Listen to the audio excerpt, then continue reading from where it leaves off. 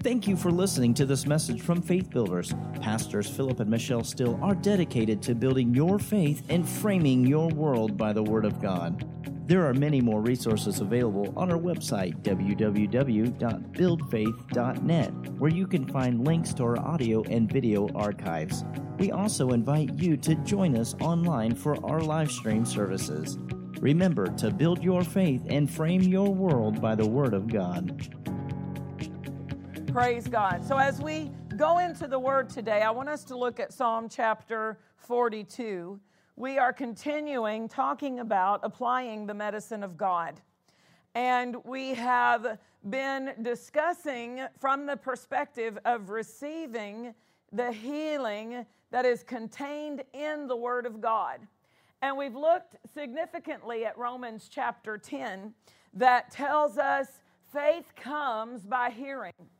And even go far in previous verses, there in verses 9 and 10, it goes so far as to tell us the process through which faith comes, that with the heart man believes, that faith comes by hearing, but then with the heart man believes, and then with the mouth, confession is made unto liberation, preservation, restoration, healing, soundness, rescue. All of those are proper definitions from the original Greek language for the New Testament word that is defined or is translated as salvation in the King James. So when we see salvation, we've got to recognize it is a word that covers such a broad spectrum of our life. It covers our entire life, bringing what if it's financial restoration, physical restoration, restoration in our relationships, in our home, that salvation is something that is ongoing. So it's not just talking about me entering into being born again by accepting Jesus as Lord, although it uses that process to explain how it works. When it says with the mouth confession is made unto salvation, the previous verse says that we confess that Jesus is Lord, and with our heart we believe that God raised him from the dead. And that specific thing that we believe and speak connects us to that provision. It gives us access to that provision. In the same way, when we believe in our heart that Jesus took the stripes for our healing, and we declare with our mouth that he is our healer, that I am the healed of the Lord, by his stripes I am healed, that also is the same process to access that specific need, that specific provision of the covenant. And so faith for any specific provision comes from hearing the word on that subject. So for us to believe and receive healing on an ongoing basis, and because we live in these bodies, they need restoration. There are things that may have worn out. There are things that may be experiencing, overload, things that are under attack in the immune system. And so we need to have a full measure, a full supply to resist. Amen. So we've been talking about different aspects from the Word of God that cover this provision that is ours by covenant. And I want to talk a little bit specifically in a different direction than I have before. Here in Psalm chapter 42, it says in verse 11, 42:11, "Why are you cast down, O my soul, and why are you disquieted within me? Hope thou in God, for I shall yet praise him, who is the health of my countenance and my God." He is the health of my countenance and my God. So we see that David, we see that the psalmist, this one may not have specifically been David, this psalmist is encouraging himself in the Lord. encouraging, just like David did, and that's what kind of makes me wonder. It's to the chief musician, but it may be David's psalm. David encouraged himself in the Lord when he came to the city of Ziklag and found it had been burned to the ground and all of his family had been taken captive, and everybody else was so overwhelmed with grief and sorrow that they not only wanted just to give up completely, but they thought, let's kill David, it's all his fault. And David did not participate with their reaction, but instead, David encouraged himself in the Lord. In a time that was a desperate time, in a time that was a very hopeless appearance in that situation, he encouraged himself in the Lord. And in doing so, he found the exit from that situation and the restoration. He found salvation, didn't he? In that encouraging. So this psalmist, verse 11, is encouraging himself. Why are you cast down, O my soul? And why are you disquieted? This is what we're going to do. This is the response that we're going to take. This is how we are going to behave ourselves. We are going to hope in the Lord, for He is the health of my countenance. The Living Bible says, but O my soul, don't be discouraged. Don't be upset. Expect God to act. Expect God to act. For I know that I shall again have plenty of reason to praise Him for all He will do. He is my help. He is my God. I love that. I know I will again have plenty of reason to praise Him. Yes, Lord. Hallelujah. So I'm going to hope in Him. I'm going to look to Him. I'm going to expect God to act. And when a person finds themselves facing a physical challenge, a physical situation, what we need to do is turn our expector on. We need to turn to the Lord, and we need to hope in God, and we need to put our focus on what He has done for others, because we know He's no respecter of person. We need to put our focus on His healing demonstrations in His Word, because He's no respecter of persons. We need to put our focus on His written will, because God's will for us is not a mystery. It's not something we have to question or wonder about. We can find His will in His Word. We can find His will in the life of Jesus Christ. We can find His will in the garden before the fall. We can find His will in the scriptures that reveal what heaven is like. And sickness is not in any of those three places. So we can determine that the will of God for me, if Jesus went about doing good and healing all because God was with Him, that's the will of God and Jesus. Amen? So we hope in God. So if we're sick, what are we going to do? Expect to get better. Expect to get better. And we don't check the symptoms to find out if we should expect that way. But we begin to expect based on His Word. Just like Abraham in Romans chapter 4, it says that he hoped against hope. Can you look at that scripture with me? He hoped against hope. What does that mean? What does it mean that Abraham hoped against hope?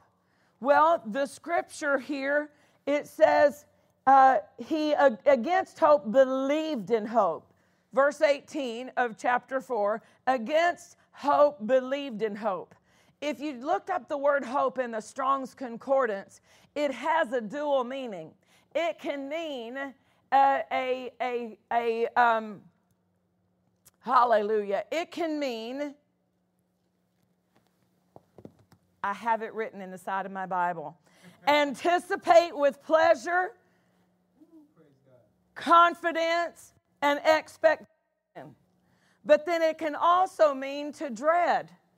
So there is a negative hope that is a dread, that you dread it happening. But you know, if you're dreading it, you're thinking about it, you're experiencing all of the emotions of what might happen, you're like walking through it. Hope kind of walks you through something. Hope puts you in that situation. The word, one of the definitions is anticipate. And anticipate is a prefix anti, which means before. And the word, a part of the word participate. So if you anticipate something, you are participating in it before the event.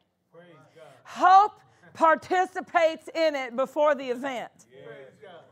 Hallelujah. Dread will also negatively do that.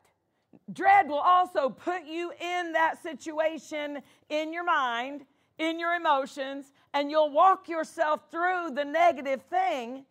So Abraham had to deal with that negative hope. It says against natural hope, we could say. Against that negative hope that was telling him, your wife has never been able to have children. You are way past the age of bearing children. All of the symptoms, he was dealing with something in his body, wasn't he? He was not only dealing with something in his body, but he was dealing with something in his wife's body. So she needed a healing. She needed to be restored. She needed salvation in her body. And he had come to a place he needed salvation in his body to be able to see the word of the Lord come to pass. So there were a lot of symptoms and feelings and negative evidences standing in the way of him believing. So he had to use hope in the believing. He believed in hope. Against the natural hope, he believed in hope. Against everything the symptoms were telling him. Against everything the evidence of his body was reporting to him. He had to go to the Word to get his evidence. And he had to believe in the hope that the Word brought him. And that's what we need to understand about faith. Hebrews chapter 11 verse 1 says, now hope is the evidence of things hoped for. Hope is the evidence of things hoped for. Faith is the evidence of things hoped for. So hope is included in the process of faith. If I'm not hoping for anything, substance of things hoped for, the evidence of things not seen, the substance and the evidence, faith is substance and evidence of things that the Word has brought me a hope about. So the Word of God will first build a hope, and then faith will build that hope into substance. Faith will give substance to it. And so I like to use the example of a blueprint. If you have a blueprint, you can see the dimensions. You can see the size of how each room will be laid out in that blueprint. You can see where the windows are going to be, where the doors are going to be, where all the different details. That's what hope is. Hope shows you that picture. It shows you the detail in picture. But you can't live in a blueprint, and hope is a poor receiver.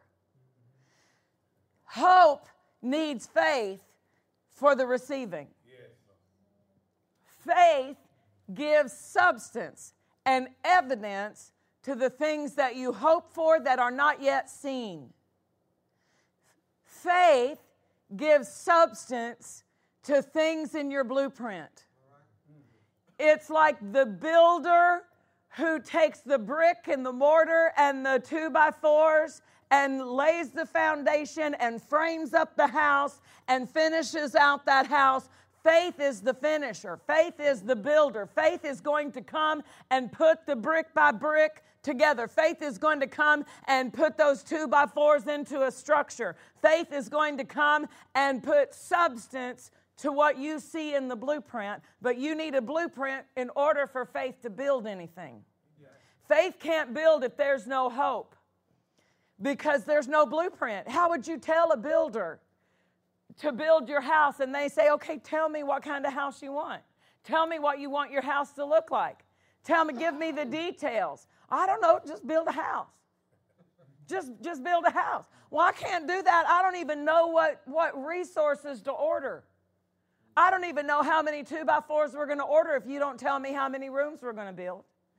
I don't know how much brick to order if you don't tell me the size this house is going to be. I've got to be able to see the detail in the blueprint so I know what supply to bring to this situation. So I know what substance to bring to the hope.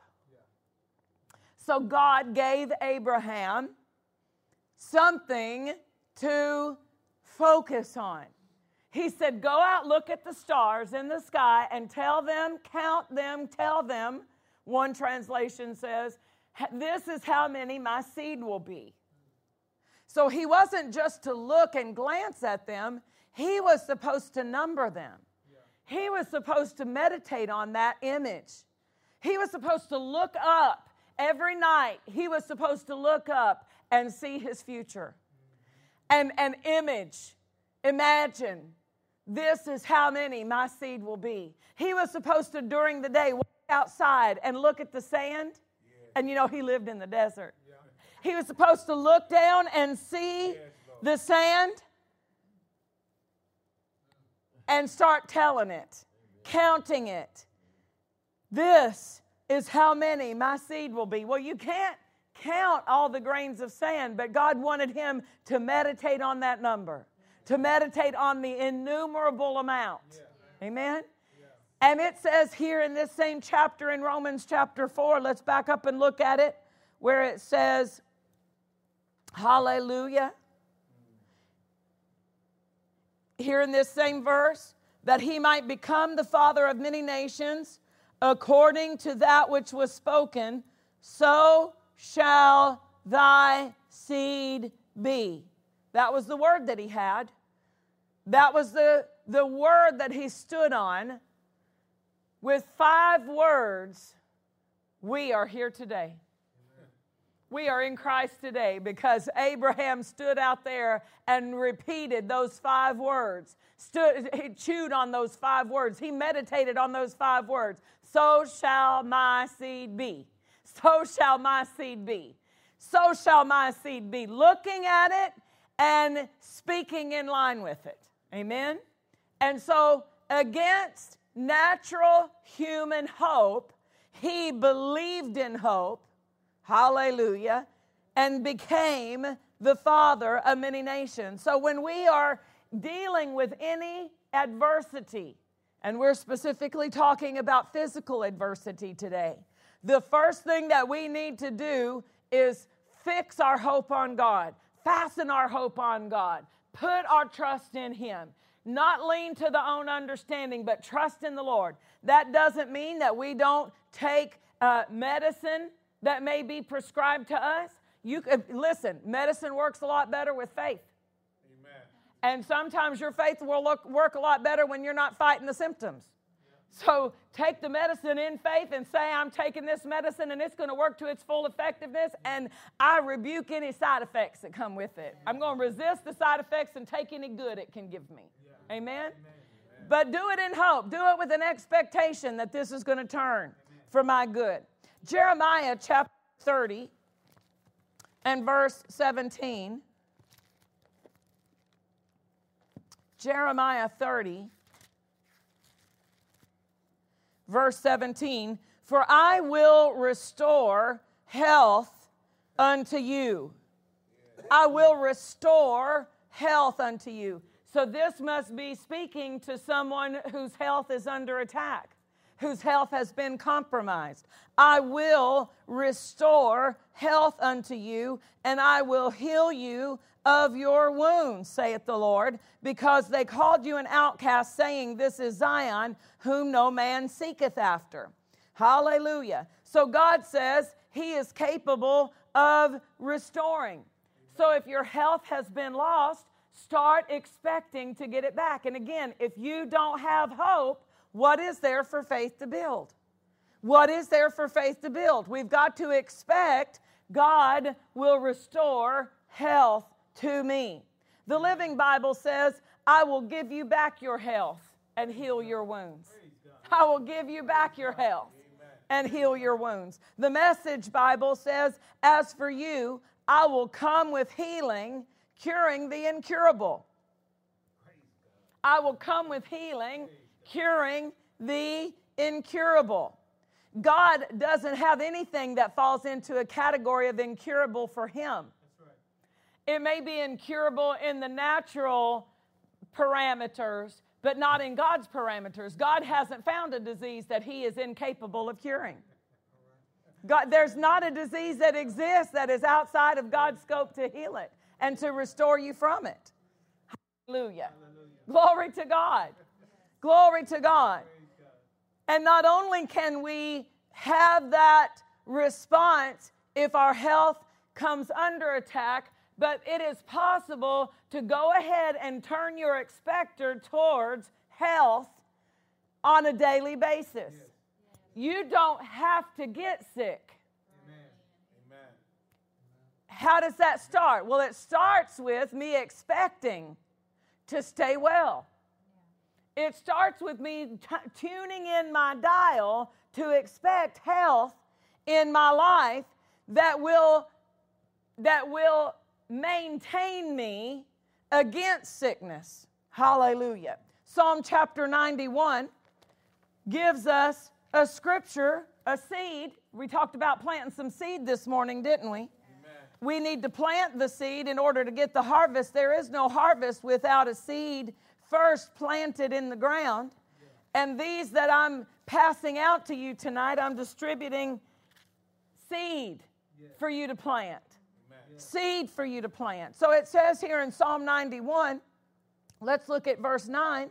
It says, because you have made the Lord, which is my refuge, even the Most High, your habitation, there shall no evil befall you. Amen. Is there any sickness that would not fit under that category that you would say, well, this sickness isn't evil? Amen. No, in my opinion and in my viewpoint, in my perception, every sickness is evil. There's not a blessed sickness. There's not a sickness that brings me blessing or betterment. No, there's not one. Every sickness is designed to detract from my life. It's designed to subtract from my life. It's designed to destroy things in my life, whether it be the finances that are spent on that medication and that treatment, whatever it may be, it's trying to take away things out of my life. Yeah. So they're all evil. God did not intend for our bodies to suffer sickness.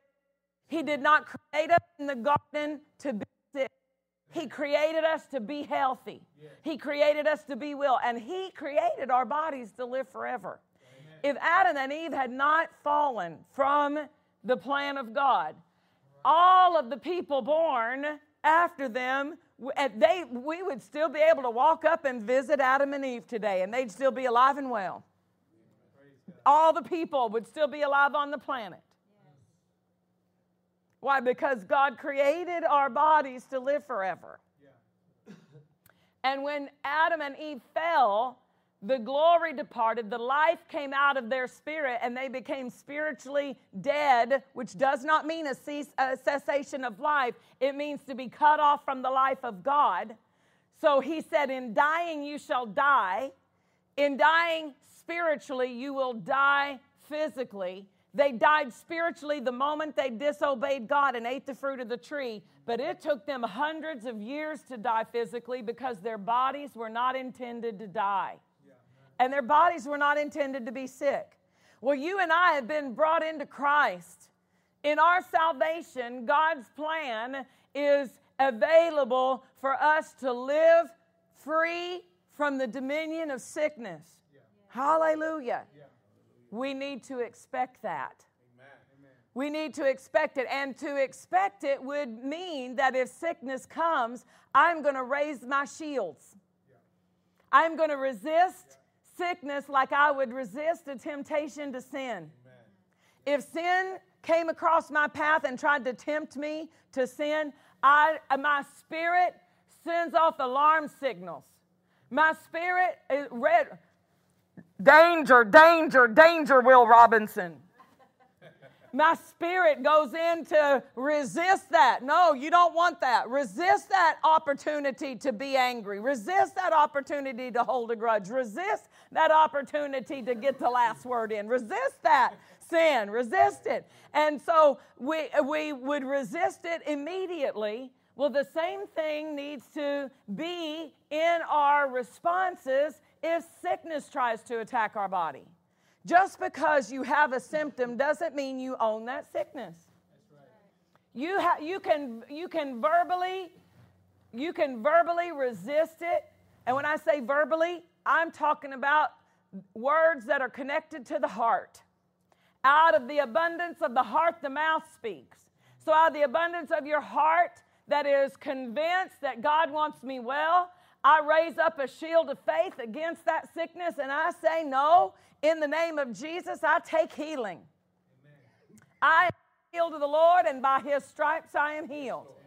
This is why we don't wait until sickness attacks us before we put scriptures in the heart about healing.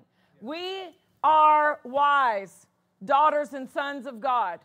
And as wise children of God, we recognize that it's got to be in the heart in advance.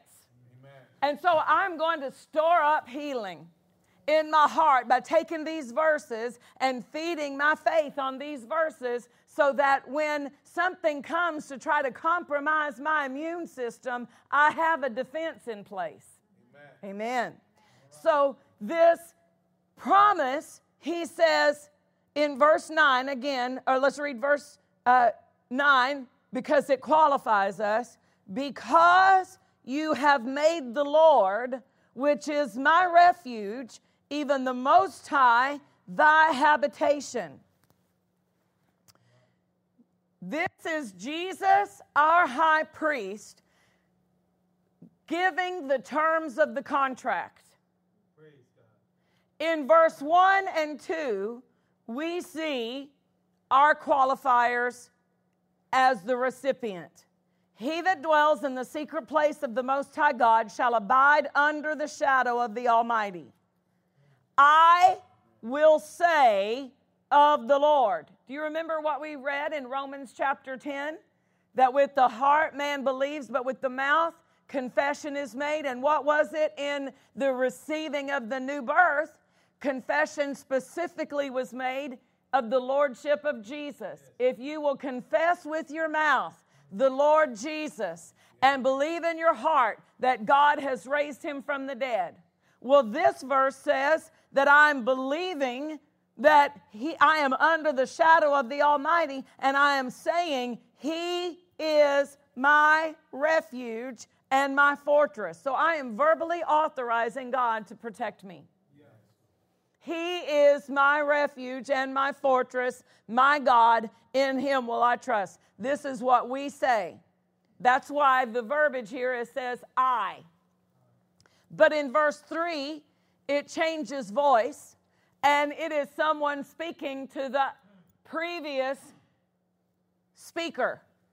The first person standing here says, I will say of the Lord, He is my refuge and my fortress, my God, in Him will I trust. Then my high priest, would you stand up right where you are? My high priest stands up and begins to read verse 3 to me, the terms of the covenant, telling me what comes to me in covenant. Read it out loud. Surely He shall deliver thee from the snare of the fowler and from the noisome pestilence. Read all the way to verse. He shall cover thee with His wings. Praise God. With His feathers, and under His wings shall thou trust. His truth shall be thy shield and buckler. Thou shalt not be afraid for the terror by night, nor the arrow that flieth by day. Keep going. Nor for the pestilence that walketh in darkness, nor for the destruction that wasteth at noonday. 1,000 shall fall at thy side, and 10,000 at thy right hand, but it shall not come nigh thee. Amen. Amen. Only with thine eyes shalt thou behold and see the reward of the wicked. Because thou hast made the Lord, which is my refuge, even the Most High, thy habitation. There shall no evil befall thee, neither shall any plague come nigh thy dwelling. For He shall give His angels charge over thee to keep thee in all thy ways. They shall bear thee up in their hands, lest thou dash thy foot against a stone. One more. Because he has set his love. No, wait. One more. 13 right there. 13. Oh. Thou shalt tread upon the lion and adder, the young lion and adder, and the dragon shall thou trample under feet. Minister King, come up and read 14 on. Okay, now the high priest has received my words, my confession. The high priest of my confession received my words. I will trust in the Lord. He is my refuge and my fortress. And he has just pronounced to me the terms of the covenant I've entered into with my mouth. And now the Father is adding voice to what the high priest has said. Because he hath set his love upon me. Therefore I will deliver him. I will set him on his high, because he hath known my name. He shall call upon me, and I will answer him. I will be with him in trouble. I will deliver him and honor him. With long life, will I satisfy him and show him my salvation. Hallelujah. Hallelujah. Hallelujah. Hallelujah. We entered into it with he is my refuge. I believe it, I speak it. Hallelujah. The high priest of our confession, Jesus our Lord, connecting us to the covenant with the Father. He made all of the details, and then God added his exclamation point of agreement to say, because he has set his love. Now notice two things. Verse 9 says, because you've made the Lord, which is my refuge, even the Most High, your habitation. Mm-hmm. That means you're making him your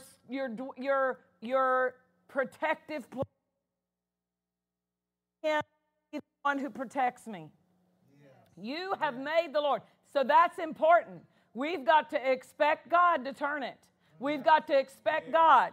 I've made the Lord the one I trust in. I've made the Lord the one I hide myself in, my refuge, my fortress. Yes. And then verse 14, when the Father begins to speak, because he has set his love upon me. Hallelujah. Hallelujah. We've made him our refuge and we love him. We love him. Now, let's go back and read one here specifically in verse 9 again. You've made the Lord, which is my refuge, thy habitation. Because you've done this, there shall no evil befall you. God meant that when he said that. Yes. He meant it literally. And he is able to perform that word which he's spoken. This is available for the believing. Amen. And it will be in manifestation for those who believe it. Yes. To whom shall the arm of the Lord be revealed? To those who shall believe his report. Who will believe the report of the Lord, and to whom will the arm of the Lord be revealed? They're connected. The one who believes the report, that's the one who's going to see the arm of the Lord revealed. Romans chapter 1 says, I'm not ashamed, verse 16, of the gospel of Christ, for it is the power of God unto salvation for all them that believe. So it is the power of God to heal me because I believe it. It's the power of God to rescue me because I believe it. It's the believing that positions us for the receiving. With the heart, man believes unto right standing. I have a right to walk out of the Dillard's with the dress because I made the transaction. If I don't make a transaction, I could get stopped for shoplifting, right? For me to legally walk out of the store with the dress, with the shoe, I've got to first make a transaction. Faith is the transaction in the realm of the Spirit. With the heart, man believes unto right standing. With the heart, man believes. Because I believe in the report of the Lord, he can manifest that in my life. Because I believe that by his stripes I am healed, he can manifest. I have legal right to leave the store with my healing. I've made the transaction. I believe God. That's what he's looking for, to all those who believe. How does believing happen? I hear the word. Faith comes by hearing. Faith isn't hard. You don't have to try to get yourself into faith. You need to examine and see if you be in faith, the Bible says. But if you want faith, what you need is word.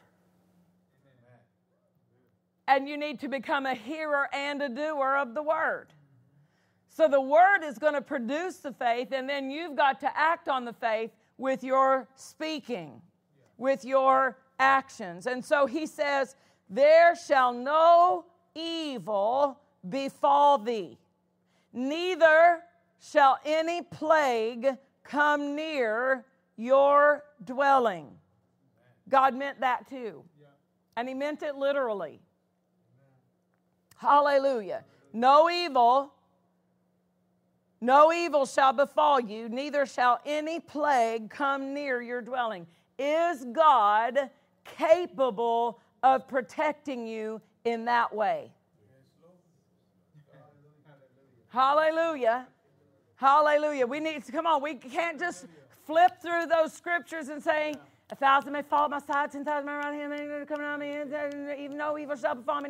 No, I need to think about that. He said, and if words mean anything, and they do, if God meant what he said, and he does, he said it is possible that no evil will befall me. He said that it's possible that not any plague will come near my dwelling. It says, neither shall any plague come near my dwelling. Hallelujah. I expect that. I'm tuning my expector into that. Amen? The Good News Bible says, he will keep you safe from all hidden dangers and from all deadly diseases. And so no disaster will strike you, no violence will come near your home. He can keep you safe. He will keep you safe from all deadly diseases. God, let's expect that. Let's look for that. Let's put that in the blueprint and then start mixing our faith with it. Hallelujah. Psalm 103 and verse 2. Bless the Lord, O my soul, and forget not all his benefits. So now we're going to talk about some benefits that we're supposed to keep in the forefront of our thinking. Amen? Who forgives all thine iniquities. Oh, thank you, Lord. Thank you, Lord. You know, we didn't deserve it. He didn't forgive us because we were worthy of it. He forgave us because Jesus was worthy of it. Because Jesus paid the price. So that was a free gift, wasn't it? Yes, it was. He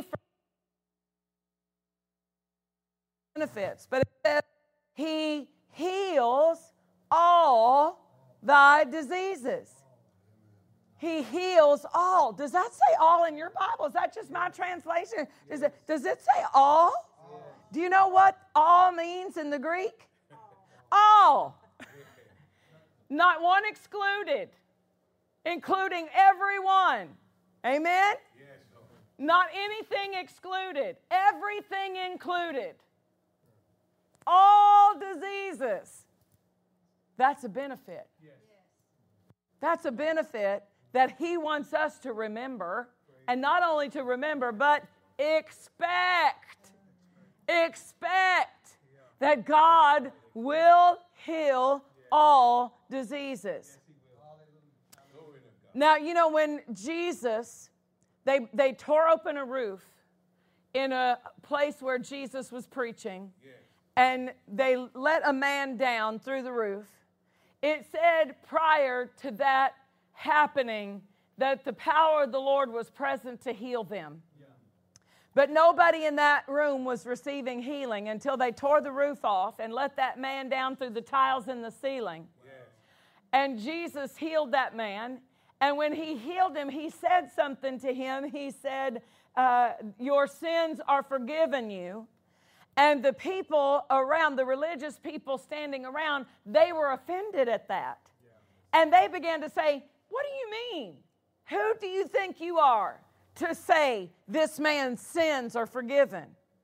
If they didn't have a problem believing that Jesus could heal, but they had a problem believing that Jesus could forgive sins. Yeah.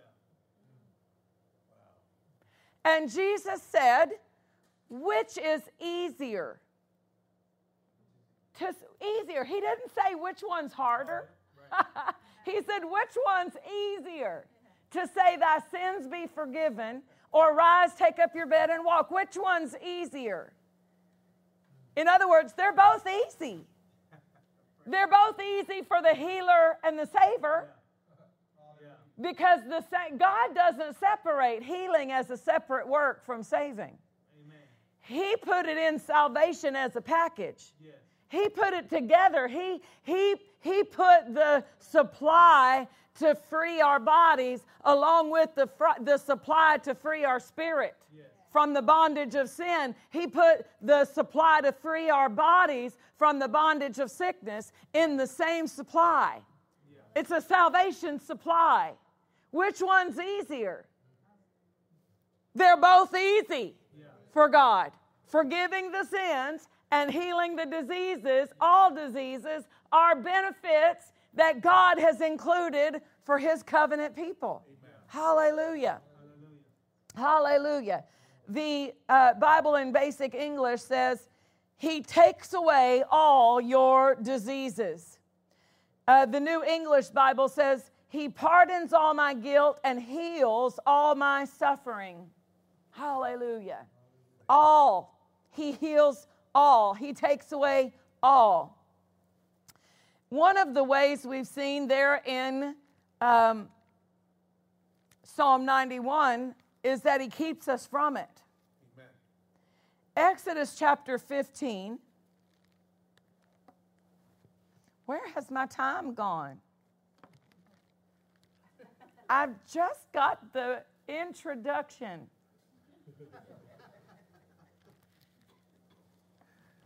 I'm so glad I get to come back and minister to you again. Are you getting a lot out of this? This is like part 6, or is it 6? It's part 6. So please take advantage of the YouTube channel. All the previous videos are there. The podcast, the Roku channel, you can go back and catch up on these and feed on them. And when they come out in a series in the Word Supply, get a copy to keep in your library so that you can feed on it from time to time. Exodus 15, let's look at verse 21. And let's see from verse 21 down through 26. Let's start here in 21. Miriam answered them, sing ye to the Lord, for he has triumphed gloriously. The horse and his rider has he thrown into the sea.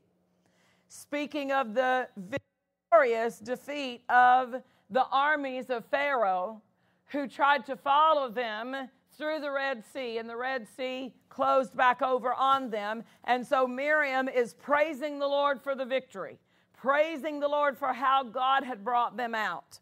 And it says, so Moses brought Israel from the Red Sea, and they went out into the wilderness of Shur. And they went 3 days in the wilderness and found no water. And when they came to Marah, they could not drink of the waters of Marah, for they were bitter. Therefore, the name of it was called Marah. And so that's what the word means. It means bitter. One of the definitions there would be poisonous. And so they were unable to drink of it. It was bitter, it was poisonous. And the people murmured against Moses, saying, what shall we drink? And he cried unto the Lord, and the Lord showed him a tree. Why a tree? because this is going to be a representation, a symbol of the cross. He showed him a tree, which when he had cast into the waters were made sweet. There he made for them a statute and an ordinance, and there he proved them, and said, if you will diligently hearken to the voice of the Lord your God, and will do what is right in his sight, and will give ear to his commandments, and keep all his statutes, I will put none, or you could more accurately say, I will allow none of these diseases upon you, which have come upon the Egyptians. For I am the Lord that heals thee. So he took an example of waters that were cursed, waters that were poisonous. With the tree entering into that water, it cleansed the water and it nullified the curse that had been in that water. It nullified the poison that had been in the water. Is God able to take something that is deadly and nullify the deadliness of it? Is he able? Do we have other examples of that? Do we have other examples of times that God has taken something that was deadly? Did the Apostle Paul find himself on the island of Melita, and the viperous, venomous snake reached out and bit him, and he shook it off, and they were waiting for Paul to die because the islanders knew what type of snake that was, and they knew it was one that should have caused immediate death, but instead he just went on about his business. Why? Because God nullified the venom in his arm. God nullified the venom. The venom had no effect on his body because God did that. God nullified it. Hallelujah. Is there another example? And I'm in my notes, but there's another example in 2 Kings of a group of prophets who had gotten together, and they were out in the wild, and they had gathered some food, and they were making a pot of stew. And one of the young men took some mushrooms or some kind of a plant that he found and wasn't sure about, but he cut it up and put it in. And when they began to eat it, they began to recognize he's put poison in the pot. And they called out to the man of God, and they said, there's death in the pot. And he took some salt. Salt is a preserver, isn't it? It's used to illustrate that preservation. He put it in there and said, thus saith the Lord, and nullified the death in the pot. Nullified it. You had to have some faith to eat that stew after that, right? Wait a minute, just a moment ago, 2 minutes ago, there was death in the pot. 2 minutes ago, there's poison in that pot. Now you're going to throw some salt in there and you're going to tell me it's okay to eat it, right? But they did, and it was because God nullified it. Hallelujah. Hallelujah. Did they throw 3 young men into a fiery furnace that was so hot that the soldiers that threw them in died from the heat? But the men of God in the fiery furnace were up walking around. They were free from their bondages, and they were up walking around, and there was somebody else in the fire with them. And the king said, wait a minute. Didn't we throw 3 men into the furnace? And they said, we did. And he said, I see 4. And he called into the fiery furnace and said, come out. And as they came out, their clothes, not only were they intact, they didn't even smell like smoke. Their hair was not singed. No evidence of fire on their person. Because God nullified the effects of the fire. Hallelujah. Can he nullify the effects of a disease? Can he nullify the effects of a dangerous, toxic, whatever? You fill in the blank, he can nullify it. He said, no evil shall befall you. No evil shall befall you. But I want to close with this one statement here. He says, I am the Lord that heals you. In the original language, he called himself Jehovah Rapha. I am the Lord that heals you. The Smith Godspeed translation says, I, the Lord, make you immune to those diseases.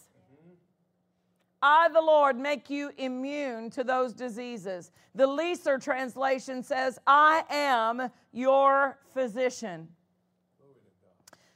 I am your physician. That's what Jehovah Rapha would be translated. The Lord, my physician. Hallelujah. Now, when God identifies himself as the I am, and then brings us an element of that I am and says, I am the healer, who has the right to say he no longer heals? When he called himself in the present tense, I am the Lord your healer. Nobody else has the right to come along and tell us that he is no longer doing that, because he identified himself as the healer, the great physician. That's who he is today. He changes not. He does not change. Hallelujah. He is the same. He does not change. He is still our great physician. He is still the Lord who makes us immune from those diseases. Hallelujah. Our part is with our heart and with our mouth to say it. To say it. I believe it and I speak it. You are my great physician. You are my great physician. Stand on your feet and lift your hands to him and to begin to declare, you are my physician.